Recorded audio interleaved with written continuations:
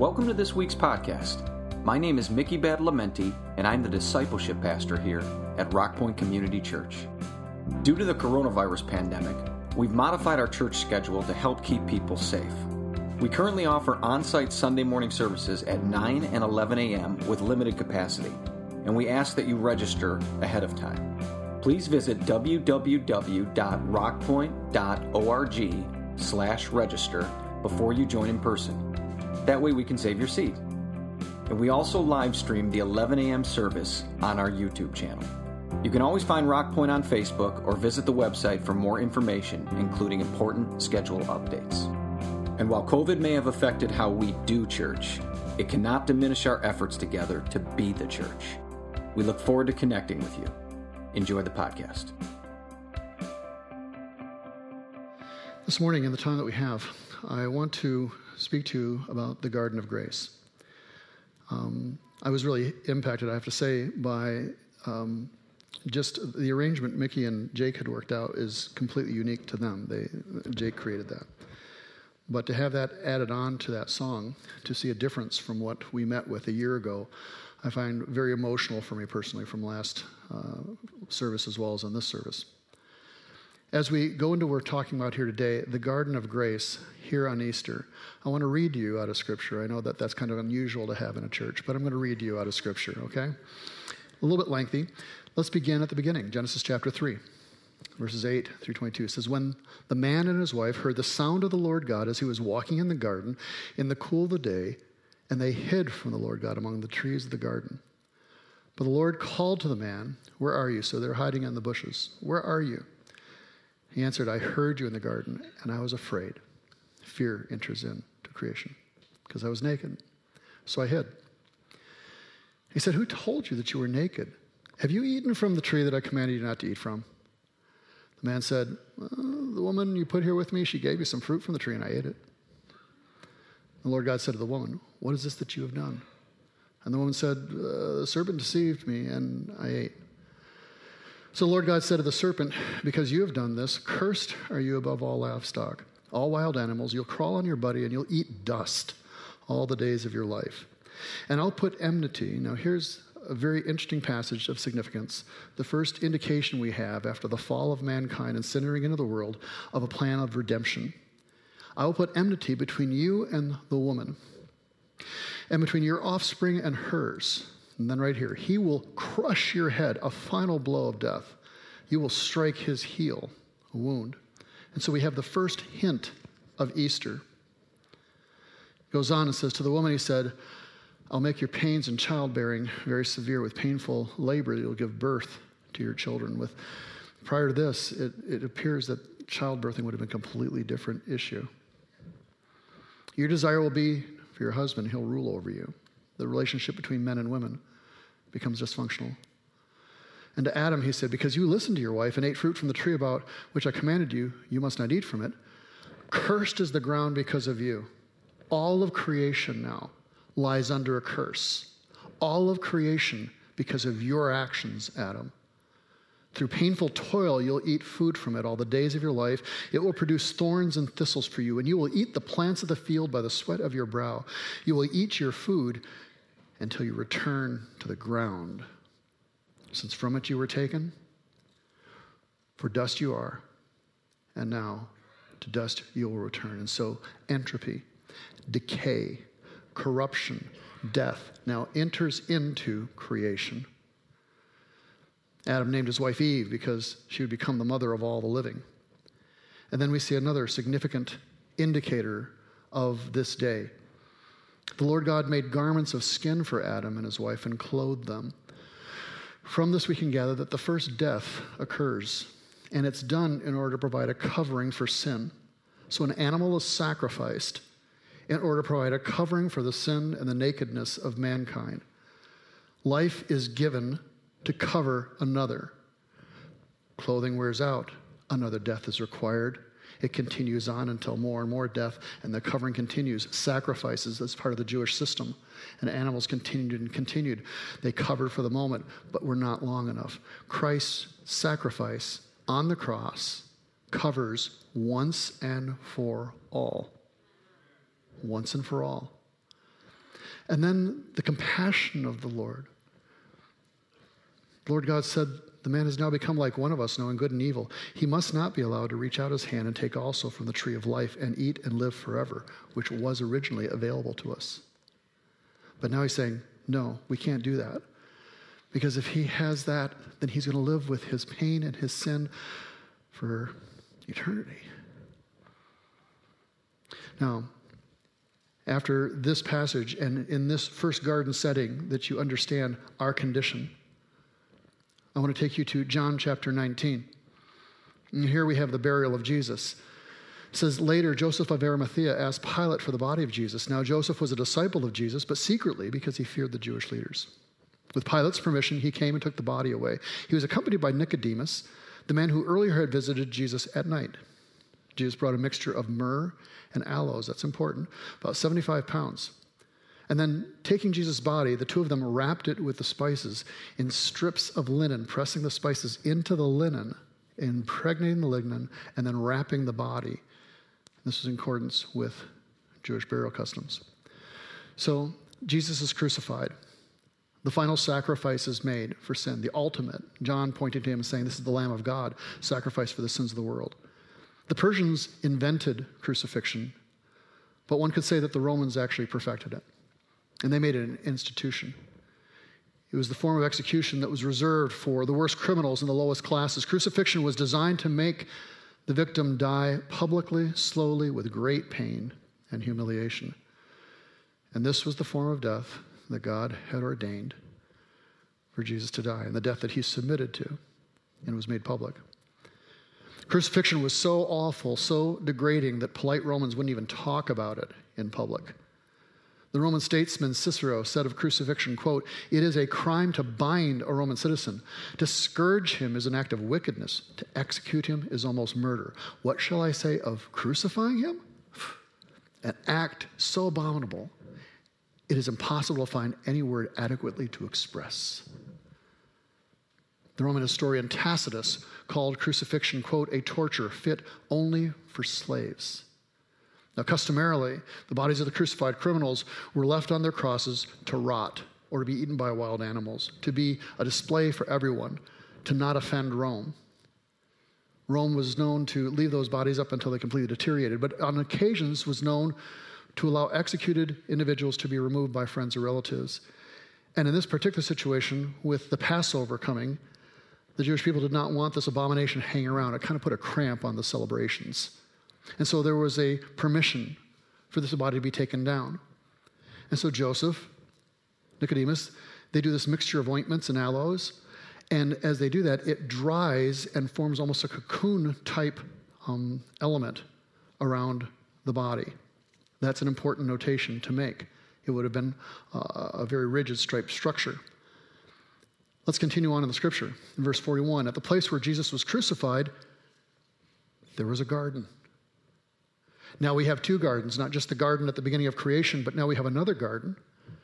And in the garden, a new tomb, in which no one had ever been laid. And because it was the Jewish day of preparation, and since the tomb was nearby, they laid Jesus there.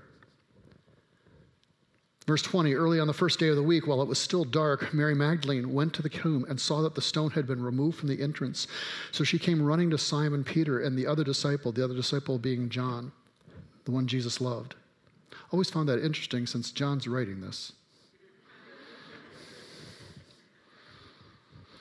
And said, they've taken the Lord out of the tomb and we don't know where they put him.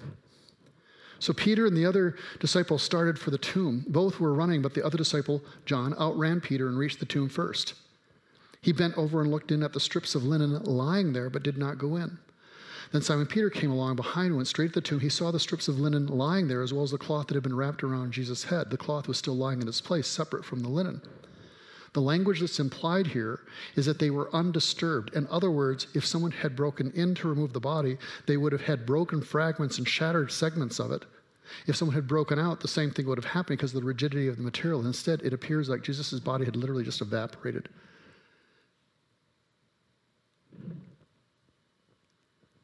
Finally, the other disciple who reached the tomb first also went inside. He saw and believed. They still didn't understand from Scripture that Jesus had to rise from the dead. Then the disciples went back to where they were staying. We have two different gardens here. One at the beginning of time, the other one at the moment of Jesus' resurrection. Jesus not only reverses the story of Adam, but he reverses our story as well. The Bible tells us that at this beginning point of history, at this other garden, when a woman ate of the tree of knowledge of good and evil, and then when the man ate also of that tree, that a curse came upon the entire universe of mankind, in which our bodies were going to turn to dust, that decay, corruption, entropy had entered into things. What the gospel of the resurrection tells us is that Jesus took that curse upon himself. When Mary, who's appearing here in a moment, goes to the tomb, she's expecting to see a body that is in the process of decay. She expects to see what has been the norm of mankind for all of history, from that very first Adam, from that very first garden. But instead, she has a different experience. In verse 11, now Mary stood outside the tomb crying, and as she wept, she bent over to look into the tomb and saw two angels in white seated where Jesus' body had been, one at the head and the other at the foot. They asked her, "Woman, why are you crying?" She said, "They've taken my Lord away, and I don't know where they've put him." She's so caught with her emotion, so overwhelmed, she doesn't even realize she's talking to angels. That's an interesting point that she's talking to angels, because we find angels in that first garden as well. When man is cast out of the garden, when God in his mercy limits our lifespan and refuses entry again, an angel stands at that point with a flaming sword, denying them re-entry. It was a conflict and a terrible, sad moment. But here now, we see angels appearing again in this other garden. But there's no terror, there's no fear. She's not even conscious of what she's encountering. And instead, they just said, "Why are you crying at? Who are you looking for?" He says, "They've taken my Lord away, and I don't know where they put him." And at this, she turned around with her tears still streaming, and she saw Jesus standing there, but she didn't realize that it was Jesus. There's some implication in Scripture that when Jesus was resurrected, that something changed his visage. People seemed to have a little difficulty recognizing it at first, but then quickly came to an understanding of who he was. In this case, it wasn't just possibly the visage change, it was also the fact that she's overcome with grief. Her master, the one who had rescued her, who had saved her life and her soul, has now disappeared, and she couldn't even mourn him properly. So she turns still crying, and then Jesus is there, and he asked her, "Woman, why are you crying? Who is it you are looking for?" And thinking he was the gardener, she said, "Sir, if you've carried him away, tell me where you've put him, and I'll get him. Please just tell me." One of the effects of sin is that we are alienated, first from God, but then next from one another. Relationships between men and women being damaged, and families being damaged.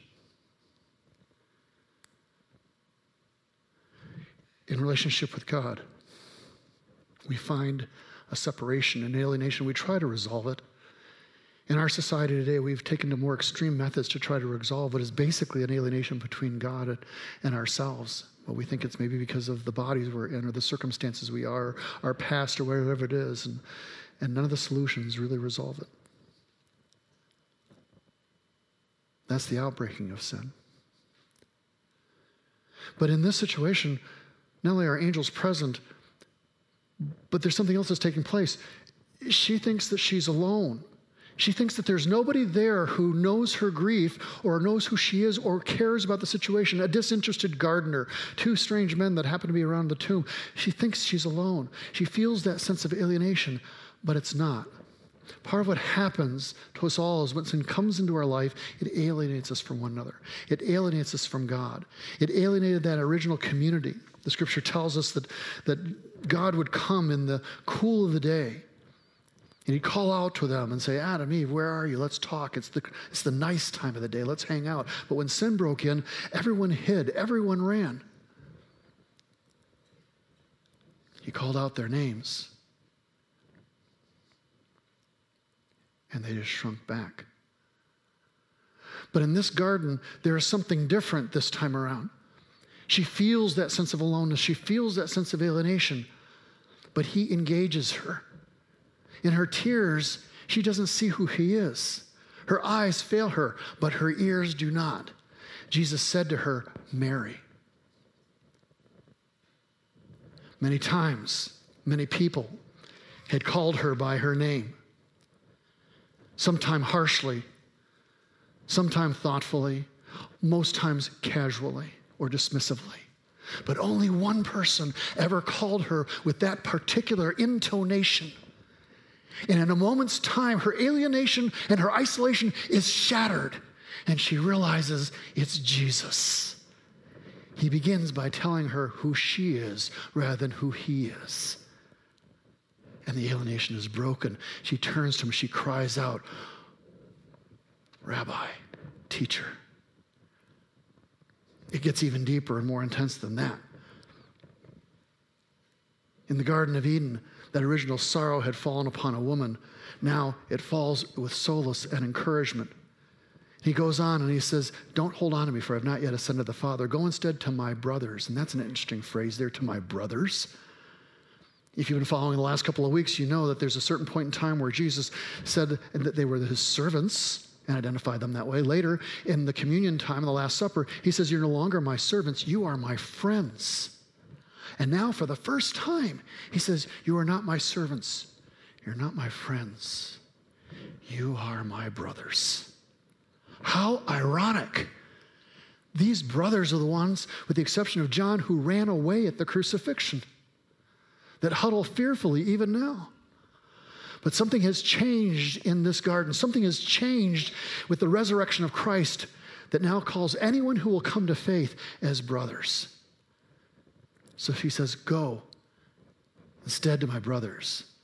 Mary Magdalene went to the disciples with the news, I have seen the Lord. And she told them that he had said these things to her. Now, what is so phenomenal about that? So many things. First of all, in Jewish society, women could not testify in court. And yet the first witness to the resurrection is a woman. If you're trying to create a story, you don't start there. You start elsewhere. But in addition to this, Mary had an extremely troubled past. She had been part of the occult. At one time, she had 7 evil spirits that had been thrown out of her by Jesus.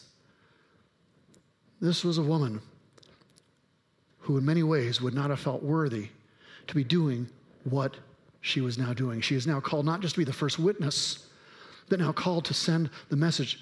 A woman who had been deceived in this first garden is now given the truth to share with the world. The contrast between these gardens is immense. These guys that were hiding, that's what we do when we're rooted in the first garden. Our sin, our fear causes us to run from the voice of Christ, causes us to hide, first from God and then often from each other. Every one of us in this room has been under that sentence of condemnation, of death, of decay, of corruption. Everyone in this room has been hiding, and some of us still are. Just as the first man and woman slowed their breathing down and hid behind those bushes, hoping that he wouldn't see them. We also hide behind things, the life that God's given us, the talents, the gifts, the abilities, the relationships. There's a variety of different things that we use to hide from God, hoping that he won't notice the rebellion that lies within us, the death that marks us, the decay that's within our own spirit. In this second garden, all that begins to change.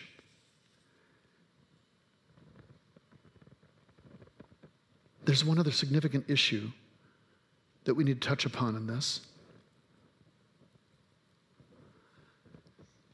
You see, when Jesus rose from the dead, there were some soldiers well trained in death that were to guard the tomb based on the rumors that he could possibly rise or his followers would somehow take him and do something strange.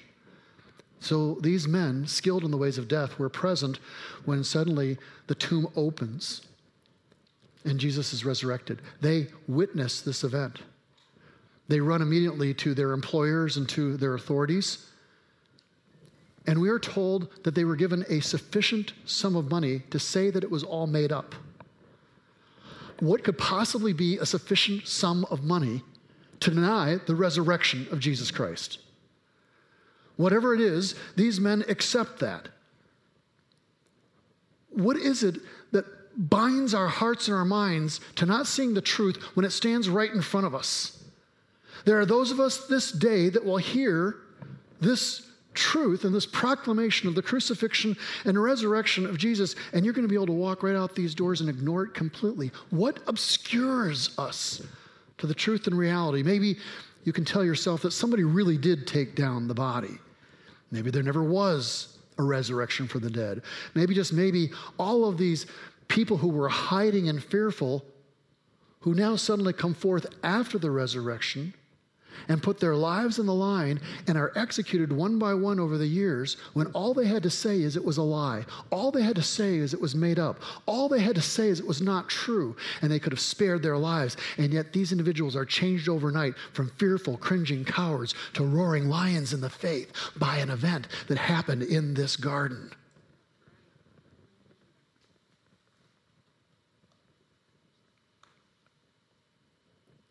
Maybe down deep you know that it's true. But there's a part of you that hopes it's not true, because it means one day you and I will stand in judgment. That we realize that we are in fact under the curse. There are several hundred stories in this room and beyond today, but there are really only two. One walks from a garden into a grave, and one walks from a grave into a garden. Some of you will be able to leave, and you can go home and you can eat, or you can turn over on your couch today and you can say it's nothing, it's not real, it doesn't exist, it never happened. But face up to at least who you are listening to. Understand the voice that is in your head at that point. It was there also in that first garden as it attempted to lead astray mankind and attempts to lead you astray now. Or you can hear the truth of resurrection and of salvation that is found in this second garden. You can realize that there is a grace in this garden, that there's something that grows here that can transform and change your entire life. Some of the best books on the resurrection have been written by lawyers, and some of whom originally set out to disprove it. Sir Edward Clarke, an English jurist, once wrote, "As a lawyer, I've made a prolonged study of the evidences for the first Easter day. To me, the evidence is conclusive, and over again in the high court, I have secured the verdict on evidence not nearly so compelling. As a lawyer, I accept it unreservedly as the testimony of men to facts that they were able to substantiate." In this garden of grace, contrasting from this garden of decay and death, something was established. Jesus said in Mark chapter 4, "What shall we say of the kingdom of God is like, or what shall we use to describe it? It's like a mustard seed, which is the smallest of all seeds on earth. Yet when it planted, it grows and becomes the biggest, the largest of garden plants, with such big branches that the birds can perch in the shade. Eagles," it says even. This began in that garden of grace, just that little element of faith, but it's breaking open to invade the entire world of reality, to return and turn back what happened in that first garden, to end the alienation, to end the darkness and the pain. The prophet Isaiah, that Jesus quoted in his ministry, said, "The Spirit of God is upon me to preach good news to the poor, heal the heartbroken, announce freedom to all captives, pardon all prisoners, to comfort all who mourn, and provide for those who grieve, to bestow on them a crown of beauty instead of ashes, and the oil of joy instead of mourning, and a garment of praise instead of a spirit of despair." There's the garden of judgment, sorrow, failure, alienation, brokenness, and death. But there's also the garden of resurrection, of grace and salvation. And in this garden, the tree of faith grows and eventually will fill the entire earth. You can deny it if you will, but the truth marches on and has for millennia. The question is, which garden do you walk in? Do you insist on staying in that garden of despair and sin and hiding in the bushes and hoping beyond hope that God will not notice that you're there? Or will you come out of hiding, perhaps even with tears streaming? Maybe you can't even see straight, but you can hear perfectly when with the intonation that only He gives, that He calls your name. And that you realize that the resurrection is true. That death has been reversed, that there's hope. In a few minutes, we will conclude this gathering and you will leave.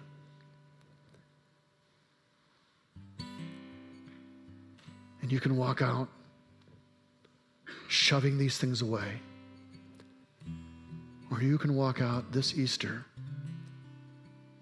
with a completely different perspective. To that end, I would pause. I would ask that in this gathering here, if you would please just give privacy to those. If you close your eyes, bow your heads with me. No one looking around. No one is going to approach you. No one is going to in any way engage you. This is between you and God. But on this Easter morning, as I've asked you, which garden do you walk in? Where have you planted yourself? I ask you this, if you are still in that garden of death, if you still are unclear of your future, if you still are caught with your past like Mary would have been until being freed, but today you want to stop killing things to cover up. You want to stop hiding. Today, you want to repent of your sin, accept that Jesus died on that cross and then rose again, proving that He is God, that He stands in the gap for you, and that you believe that and in faith accept His grace today in your midst of your repentance. If that is you this morning, that with no one looking around, please just raise your hand up before God, and I want to pray with you right now where you're at, wherever you are. Okay, anyone else? Just quickly, we're not going to take a lot of time. Okay, yes. Yes, others? Again, only a moment's more. Okay. All right, then let's just take this moment right now. Father, first of all, for those of us who have known your grace but have forgotten it, I pray today would remind us. But for these individuals, for these 7 individuals, God, that raised their hand before you, that this morning they want to step out of hiding. They want to step out of their sin and alienation. I pray, Lord, right now that they would tangibly hear you calling their name. And that as they repent of their sin, as they turn to you and embrace you, God, that they would have a sense of the fullness, of the relief, of the peace, of the release, and that they would walk into today a garden of grace, and that they would be able to celebrate with us even yet this morning as together we come before your face. There's a tradition we've had in this church for a number of decades now, going back to our time involved in Russia and involved with our Russian Orthodox brothers and sisters there. And one of the traditions at Easter is that the pastor or lead would say, "Christ is risen." And the congregation responds back, "He is risen indeed." Now please notice we're saying is, not has. Because while it was an historical moment, it's also still current and real today. Christ is risen. So here's how we're going to go. I'm going to say, "Christ is risen." You're going to respond back, "He is risen indeed." And we're going to do this 3 times. And by the 3rd time, you're going to be setting an example for the service that's yet to come. Okay? So here we go. Christ is risen. Christ is risen. Christ is risen. He is risen indeed.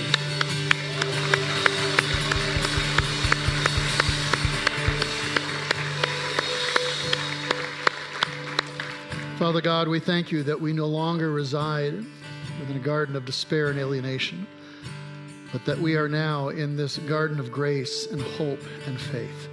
And I pray, Lord, that as we continue to walk in this garden, that we'd learn new things about you, that we would grow even deeper and fuller in our faith and our understanding. As we go forward to celebrate this day together with friends and family, I pray your blessing upon all those who've gathered. Guide and bless us as we go forth from this place in your name, in the name of Jesus Christ. And the church said, amen. Happy Easter.